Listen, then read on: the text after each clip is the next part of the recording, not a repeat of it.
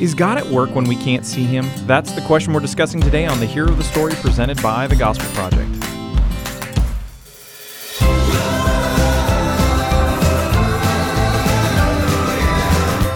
Thanks for joining us for today's episode of the Hero of the Story, a podcast to help you focus on the gospel in every area of your life and ministry. I'm Aaron Armstrong, brand manager of the Gospel Project, and with me once again filling in for Brian Dembozic is Sam O'Neill, our content editor for our younger kids material. Sam, welcome back. I'll never tell you where I've hit him. Okay, that's good. I'm sure it's he'll good tell to be me later. back. I'm glad to be here. Thanks for having me on again. Yeah, absolutely. So, Sam, today we are jumping into a somewhat familiar book of the Bible to many readers, which is the book of Esther, or at least for kids of the 90s, early 90s, is probably really familiar from VeggieTales. Yep. Yeah. I wasn't a child, and then I wasn't a child in the 90s. I was a teenager in the 90s. You missed out on a lot of weird Christian subculture. I also wasn't a Christian in the 90s, so I'm pretty sure I didn't. So, but that's okay. Yeah. Anyway. So that familiarity with Esther from VeggieTales or kid stories, things like this, that can probably have some coloring toward how we view this book. Regular trips through the scriptures are going to create a sense of familiarity. But as always, one thing that we need to remember is that familiar books of the Bible always have something to teach us, because God is always at work through his word, which is said to be living and active. Yeah. So we're going to kick this off by the way that we always do on this show, which is describing where this book falls into the Bible's narrative. Yeah, there's some debate about when exactly it was written, but the context of it seems to be, sort of broadly speaking, a contemporary of Ezra and Nehemiah, the books of Ezra and Nehemiah. Right. So we're at that late exile, mid post-exile period. The Jewish people still exist. Some live in Babylon. Others seem to have returned to the Promised Land. Yep. They're definitely scattered to some extent. Yeah, absolutely. And that's really clear in the text itself, is that there are people who live all over this kingdom, who are part of the Jewish people, or the Hebrew people, and that really does matter. Yes. So because it affects how we read this. So it's not an isolated group that the events of this story, which with this threat of death to the entire people group, would have far-reaching effects. Mm-hmm. Yeah. So now, one of the things that's kind of interesting about this book is actually something about Esther herself, and this is actually something that I only just picked up on actually pretty recently, as we were getting ready to record this episode. In fact, yeah. And it's something that I've read past multiple times, which is in Esther chapter 3, verse 5. It has a little note about Mordecai, her cousin, who is also her adopted father. Right. They're both said to be a descendant of a long distance descendant of a man named Kish, who was a Benjamite, who was also the father of Israel's first king, Saul. Yeah, I actually did not notice that either until preparing for this podcast. But that is very, very interesting. it's just an interesting thing that it's like after 500 years after Saul's reign, 500-ish years, that one of his long distance cousins has this opportunity to play a role in the story of God's people and this story of redemption that God is telling and has been telling all throughout Scripture and all throughout history.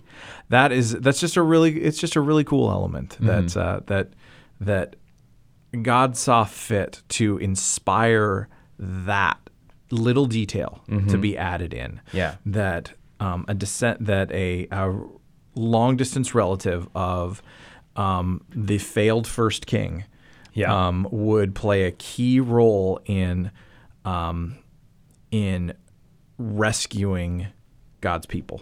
Yeah. That's wild. Yeah, I agree. So when we think about this book, there's a lot that could be said about this book. But there are at least a couple of questions that are worth asking about it, aren't there?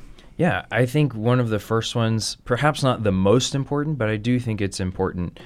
We need to ask, was there an element of exploitation in Esther being chosen to be queen? I think it's important to ask that because, especially in the kids ministry space, there is a tendency to conflate what Esther's experience of being chosen for queen. We conflate that with like a beauty pageant, like, right. Oh, she won this contest because she was so beautiful. Right. And I mean, that's, I joked about VeggieTales earlier, but I mean, my kids have watched that one. And I mean, that's basically the gist of it. It's like, it's basically the Miss America pageant. Right. Right. But this wasn't that. Even though the scriptures are not totally clear on the issue, it's likely that Esther's experience was exploitative. At least in some degree. Yeah. It's important that we don't make that conflation because it's possible that Esther's experience was more one of a survivor of some kind of abuse and not of like a contest winner. Right. Right. And again, the scriptures aren't entirely clear on that, so it's something to hold loosely. But I think the important idea here is that we should not assume that this was an entirely happy circumstance, that there wasn't the risk of danger or harm to Esther or any of the women who were part of this choosing process. I would probably humbly submit that even if it was completely like non-exploitative and there was no sense in which there was any kind of like, I don't know, bad stuff going on, you're still running the risk of saying Esther was valuable because she was beautiful. Yes. And it's like we don't want to ever communicate that to any of our kids. Right. And I think that's a bigger issue in and of itself. Is there is definitely a risk of a utilitarian argument. And I mean, we see this in a lot of different spheres. It's actually one, like you think about the, within the broad pro-life movement, one of the most common arguments against abortion and euthanasia, and particularly abortion, is this idea of utilitarianism. So that, this child could be the next X, Y, or Z. Right. So it's ascribing worth to a child only in their potential for what they could do. Right. Or what they might be, or what they might accomplish, as opposed to the contrary to the gospel. Exactly. It's the intrinsic worth of the human being. And so I think that's a fair point to mention is that we don't want people, especially in kids ministry, to see beauty equals good, like external beauty equals good or better, or value versus non-value. Yeah. So that's one thing. I think another really important question for us to ask is, where is God in this book? And I mean, this is kind of that question that we were asking at the beginning of the episode, because the text of this book, it doesn't once mention God at all. And it's one of the only books in Scripture that doesn't mention him explicitly. Song of Solomon is another one. But so because it doesn't mention him, there can be a temptation to wonder, well, how can we be sure it's faithful to ascribe to him the salvation of his people, right? And one of the things that is important to see is that even though we don't see God referenced in this, we don't see him playing an overtly active role. We don't see him come, the clouds split, the he's sky not split stopping open. the sun and hurling stones at his there's enemies. nothing that's overtly miraculous or anything like that that's happening. But that doesn't mean that he's not at work in it. I mean, he is always, and he has been from the beginning, he has been all about making a people for himself for his glory. Yeah. And so part of that means that he was going to protect them from threats that would hinder his plans. Yes. Because nothing is going to stop his plans. And so just real practically, if his people were to be eradicated, which was the plan that Haman had made, because he felt slighted. Mm-hmm. I mean, that's ridiculous. Yeah. Just as a side note, that's ridiculous.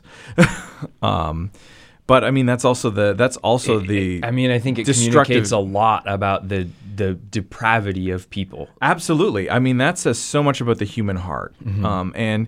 And we can get into that a little more in terms of the questions that we should be asking ourselves too. But if he had not been at work protecting his people, there would have been no one through whom the Messiah would come, because there'd be no people for the Messiah to come to or from. Mm-hmm. And so we have to remember that Haman's desire to destroy the Jewish people was directly opposed to God's will. He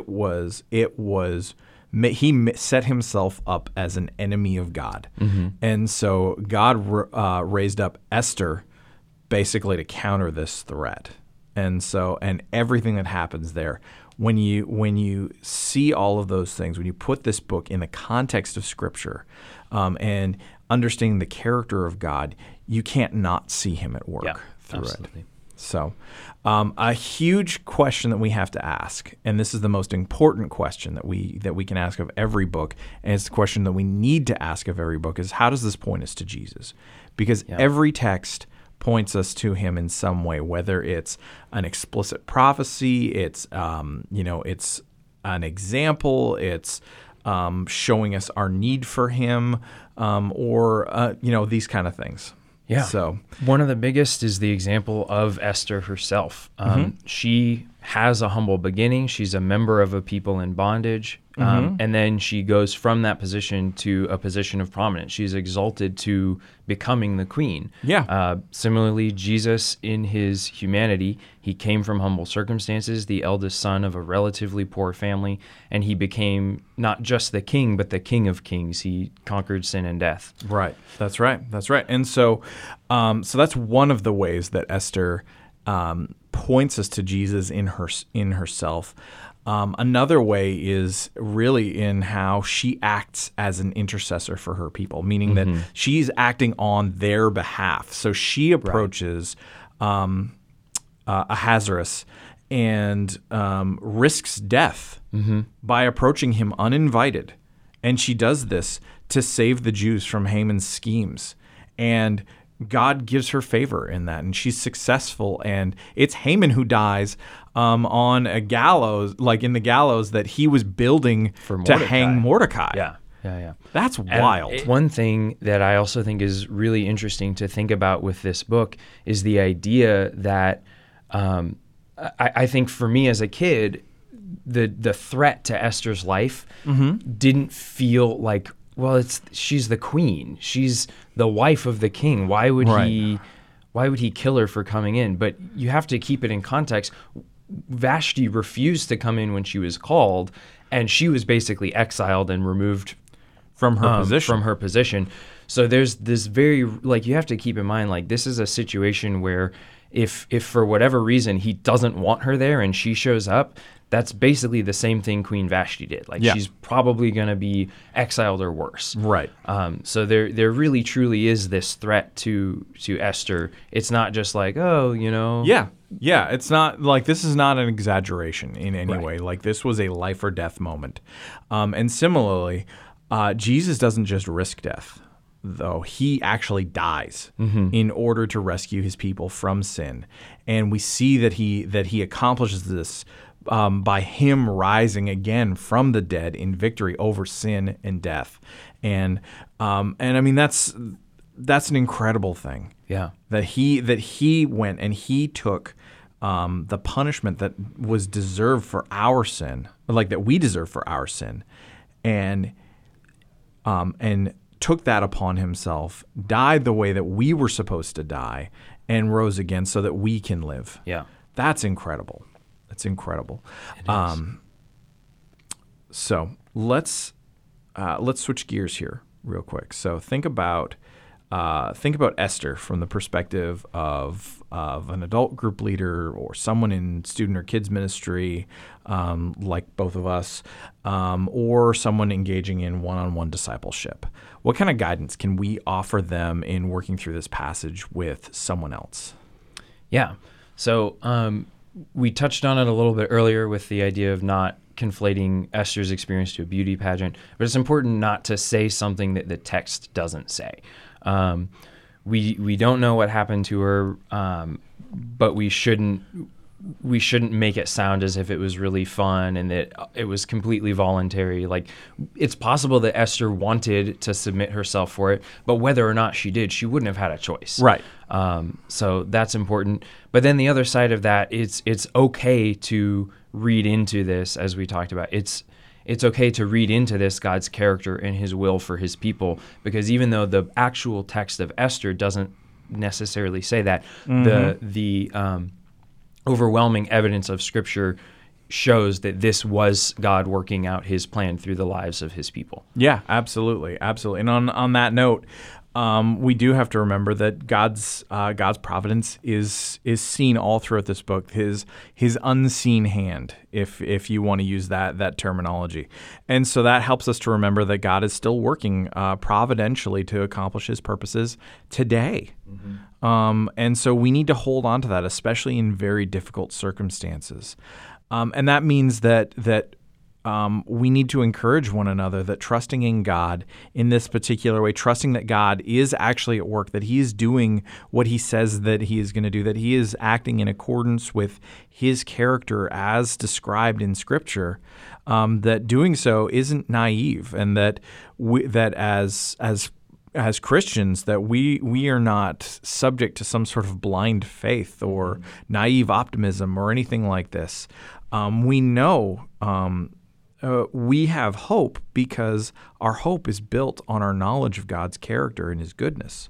So we know that he's good. We know that he's doing good. We know that he's in control of all things. And we know that he is always at work bringing about his plans to their intended goal, which is a renewed and restored creation, free of sickness, sin, and death, where he and his people will live together forever. Yeah. So, Sam, that is a good place, I think, to wrap us up for today. So thanks for joining me and talking about Esther today. This was awesome. Yeah. So thank you for listening to today's episode of the podcast. If you enjoyed it, please do leave a sincere 5-star rating and review on Apple Podcasts or whatever platform you use to listen to the show. And for more resources to help you focus your ministry on the gospel, please visit gospelproject.com.